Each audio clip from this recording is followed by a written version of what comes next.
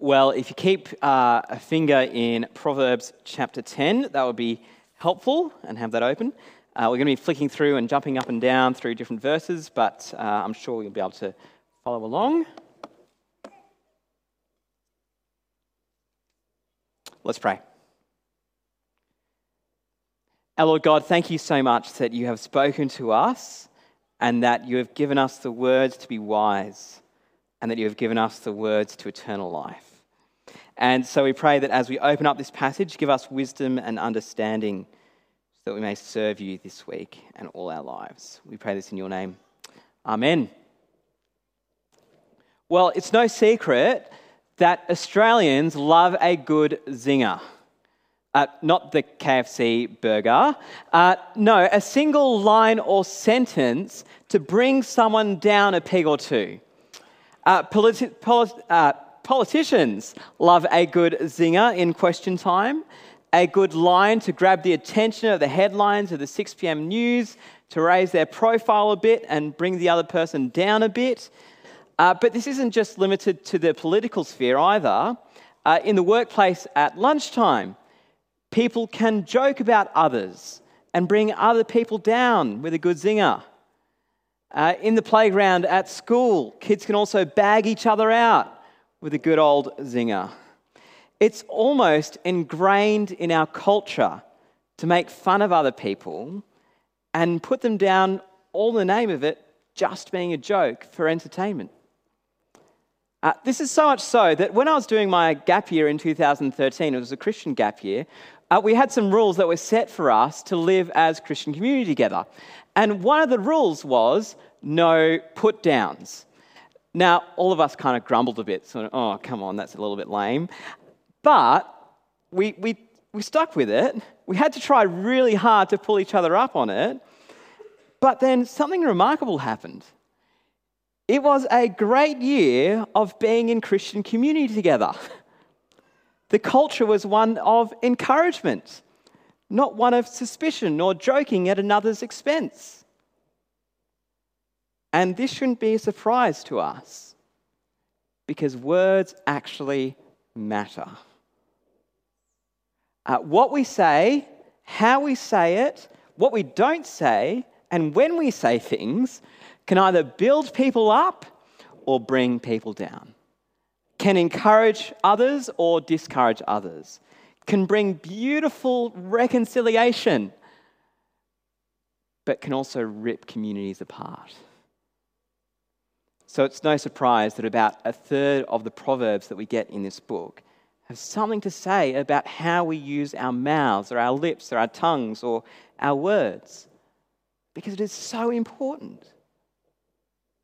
And Solomon encourages us throughout the book to use our words wisely, because wise words build up, but foolish words tear down.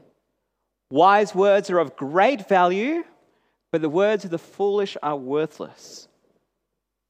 Wise words and those who speak wise words live forever and are life-giving, but those who speak foolish words can be life-destroying. So have a look with me from Proverbs chapter 10, verse 11. The mouth of the righteous is a fountain of life, but the mouth of the wicked conceals violence. Hatred stirs up conflict, but love covers all wrongs. In countries and in places and in areas, even in Australia, that have little to no rain, rain is stored up in cisterns in the ground or in tanks. But when the water has been sitting around for a while, it gets a little bit stale, it begins to taste a little bit weird. There probably ends up being some dead animals in it decomposing. And when you go to get a drink, it's not great. But water from fresh streams tastes so much better. Cold, refreshing, replenishing, life-giving. This is what the writer describes the mouth of the righteous to be like. Life-giving. And notice he didn't just say that good words are like this. No, he said words that come from a righteous person or from a righteous character or from a good heart are like this. Because what we need to get first is the heart of the matter. Anyone can read some nice words off of a teleprompter or off a card or something like that. But if what we say doesn't match up with what we actually believe in our heart, then the words are useless. And worse, are even lies. But the wise heart that fears God, that has turned to him, that has been made righteous by Jesus, and that is growing in holiness, that's the type of person that's being described here in verse 11. The mouth of this person is like this. And from that heart comes the type of wisdom that builds up, the type of words that build up. The words of the righteous provide life and give life support because they're connected to the source of life, God himself. He is a fountain that never runs dry. He is the ultimate sustainer. So if we are connected to him, then his love that has been poured out into our hearts will overflow into providing and helping out others. We too can join in supporting and building up one another here. We can encourage one another to keep on looking to Jesus. We can encourage one another and thank one another when we see someone serving. We can point each other back to the life source when life gets hard. We can forgive a brother or sister when they have grieved us. We can sing God's praises together and look across the rows and be spurred on with our walk in him. We can join in the prayers as we say together wholeheartedly and do the same and be encouraged. Because the mouth of the righteous person is a fountain of life. Verse 21 says, the lips of the righteous nourish many, but fools die for lack of sense. The lips of the righteous people are like a shepherd or like fertilizer, providing life and health for other people, speaking life into them, pointing others back to the ultimate shepherd. So then, if you're here this morning, either in person or online, and consider yourself a follower of Jesus, how's the condition of your heart? How's the condition of your mouth? We have such a great gift in being able to speak words of life to each other. Nothing else in creation can do this. Only us who are made in the image of God can do this. It's an amazing gift. So when was the last time that you asked someone how they were going with their walk with God and encouraged and spurred them on to keep on going? Because when God's people don't speak and when God's people don't sing God's words to each other, we miss out. The body is less for it. We need each other to speak these words of life to each other. See, what a fantastic opportunity. What an amazing privilege. What a great gift our speech can be. And I can tell you, after being on the receiving end from people right in this room who have encouraged me, it is such an amazing blessing. So thank you so much. But on the flip side, the words of fools can really tear up and break down a community. Look with me at verse 11 again, chapter 10, verse 11. The mouth of the righteous is a fountain of life, but the mouth of the wicked conceals violence. Hatred stirs up conflict, but love covers all wrongs. Those who aren't righteous, who don't fear God, can tear down others so quickly. Their mouths, instead of providing life, conceals or hides away violence. Their violence and their vitriol is planned behind closed doors, and then their words lie about it. And in Proverbs 12:22, it says, the Lord detests lying lips, but he delights in people who are trustworthy. See, such words from the wicked are detested by God because his character is one of truth. And false words and hiding violence will fester in a community. It will reduce intimacy. It will ruin trust and will ultimately tear people apart. These people, Solomon says that these people will bring conflict wherever they go. They stir it up or awaken it within a community. They bring others down with them. They love bringing people down a peg or two or three. They delight in gossip and delight in spreading disquietness among the people. But like we said before, what comes out of the mouth is like a window into the condition of that person's heart. If people are stirring up conflict, creating rumours, spreading gossip, grumbling behind other people's back, then it's a sign that things aren't all good in their heart, that they're foolish and don't fear God. So I would love to stand up here and tell you that I've never done any of these things before. I would love to tell you that I've never torn other people down at their own expense for my gain.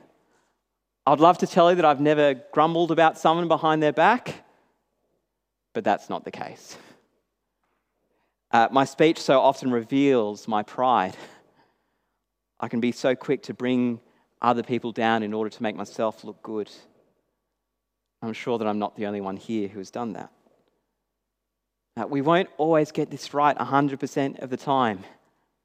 And when we don't, well, we need to acknowledge our sin, apologise to both the person we've offended and to God. If you know that you have done these things and acted in these ways, I want to urge you to do just that this morning. And the great news is that we have already been forgiven because of Jesus when we haven't got this right. He has completely covered it all by his death on the cross. Verse 12 says that hatred stirs up conflict, but love covers all wrongs. So wise words can build up, but wicked words can tear down. And wise words are of great value, but foolish words are worth nothing. One of the things that I miss about the summer is the warmth, but also I really miss the cricket, and I also continually miss Richie Benaud's commentary. It was simply marvellous. When he was commentating, Cricket Australia would put together a package of memorabilia, maybe with a cricket bat or a jersey which was signed by some of the players, and they would sell it as memorabilia. And these things were worth a lot and were of great value because they were a limited edition. They were precious. So get in quick and get it. Too many of these items would have made them worthless because, well, anyone could grab them. But a few items makes the poster or the cricket bat or something else all that much more valuable. And in Proverbs, Solomon says the same thing about our words. Using restraint in words and staying silent makes them all the much more valuable. He encourages us to use words sparingly. Because on the flip side, the foolish person shows no such restraint. Look with me from verse 8. A chattering fool comes to ruin. Or verse 19, sin is not ended by multiplying words, but the prudent hold their tongues. The tongue of the righteous is choice silver, but the heart of the wicked is of little value. Now, before the introverts among us rejoice and feel rather vindicated in not speaking up, let's just look a little bit closer. Firstly, it's important to listen. Listen to one another before jumping in with our own opinions or own conclusions, and listen well. I know this seems quite rudimentary, doesn't it? It seems quite basic, but it is for a reason. Because the wise person doesn't have any prejudices, but rather assesses the situation by being slow to speak and quick to listen. Just a couple of weeks ago, Rachel and I were on holidays and we did a lot of driving, and we listened to the audiobook of Pride and Prejudice. This is my first experience with the Jane Austen classic, and I have to say, I'd rather enjoyed it. But the story could have been over so much more quickly if people would have just listened and dropped their prejudices. But of course, that is the premise of the whole book. But this is what the wise person does. Listens. And the person who does this so perfectly is Jesus.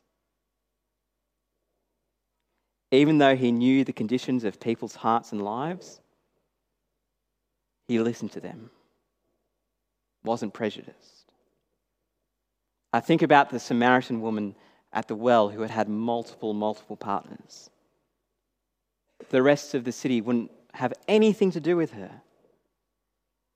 But Jesus spoke to her and listened to her. Think about the woman who came and washed his feet with her tears and anointed them with expensive perfume. Others would have shooed her away and quickly and condemned her. But he had compassion on her without prejudice. So we too should be slow to speak, quick to listen, compassionate, just as he was.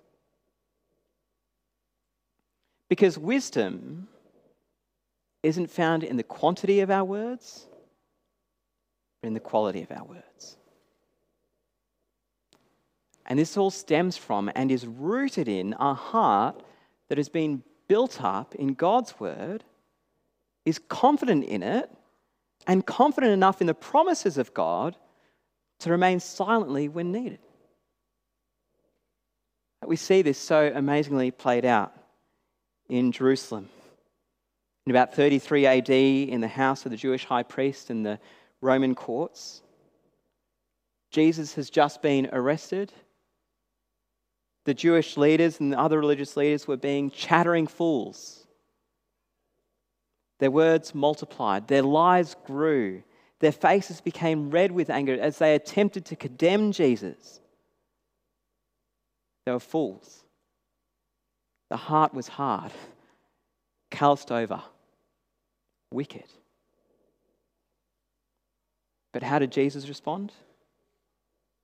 Well, 1 Peter 2:23 says this: when they hurled their insults at him, he did not retaliate.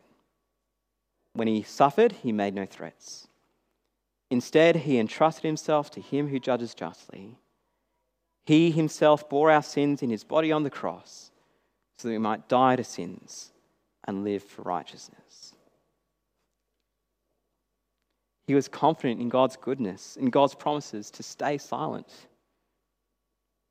But he did speak. And when he did speak, his words were of great value. So wisdom is also found in our restraint of words. Confident in God's promises. Confident that God's the one who will have the final say in all situations eventually. Verse 20 says that the tongue of the righteous is choice silver, but the heart of the wicked is of little value. Choice silver is silver that has been refined by fire. The imperfections in it have been melted and burned away many times, so that what remains is so much more valuable than what was before. Similarly, the tongue of the one who is in God should be refined by the words of God, which means leaving behind the foolish and selfish ways of using our words and putting on God's ways. This may mean leaving behind the zinger, leaving behind putting people down, and putting on building people up. Leaving behind grumbling about others behind their backs, and putting on encouraging people. Leaving behind always wanting to jump in with our own opinions and answers to every single solution in the world in defense of every single argument, and putting on listening to others. Our words ought to be in line with and shaped by God's words and character. That's how we speak wise words. And lastly, the one who speaks wise words will last forever. Look with me firstly from verse 25. When the storm has swept by, the wicked are gone, but the righteous stand firm forever. Verse 30. The righteous will never be uprooted, but the wicked will not remain in the land. From the mouth of the righteous comes the fruit of wisdom, but a perverse tongue will be silenced. The lips of the righteous know what finds favour, but the mouth of the wicked only what is perverse. This is pretty firm, isn't it? Those who are righteous, who speak words of righteousness as an expression of the condition of their heart, will stand forever and never be uprooted. Not because of their own good words or own good works, but because of God's grace and mercy. On the flip side, those who refuse to fear God, who don't turn with their whole heart, will be swept away.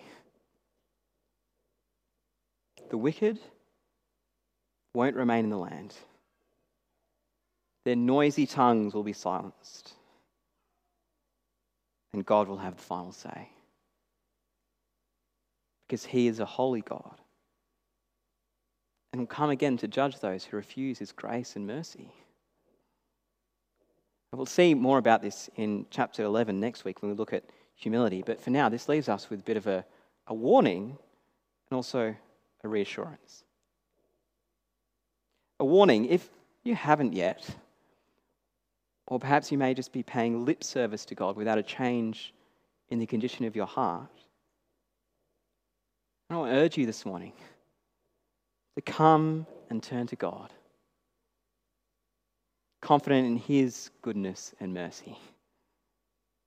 Verse 27 says that the fear of the Lord adds to length of life, but the years of the wicked are cut short. But if you have turned to Jesus with your whole heart, and if you do fear God, then friends, our life is secure. We will last forever, and we can have complete and utter assurance of this, not because of the words that we speak, but because of the Word who has come in flesh, Jesus, who has dealt with our wickedness by his death on the cross, taken it to the grave, destroyed it, and has risen again, assuring us of eternal life with him. But until then, this is how we ought to speak. Speaking and singing these words of life to each other. Building each other up. Perhaps holding our tongue when needed. And pointing each other back to the hope that we have in Jesus. So how about we pray and ask God to help us with this?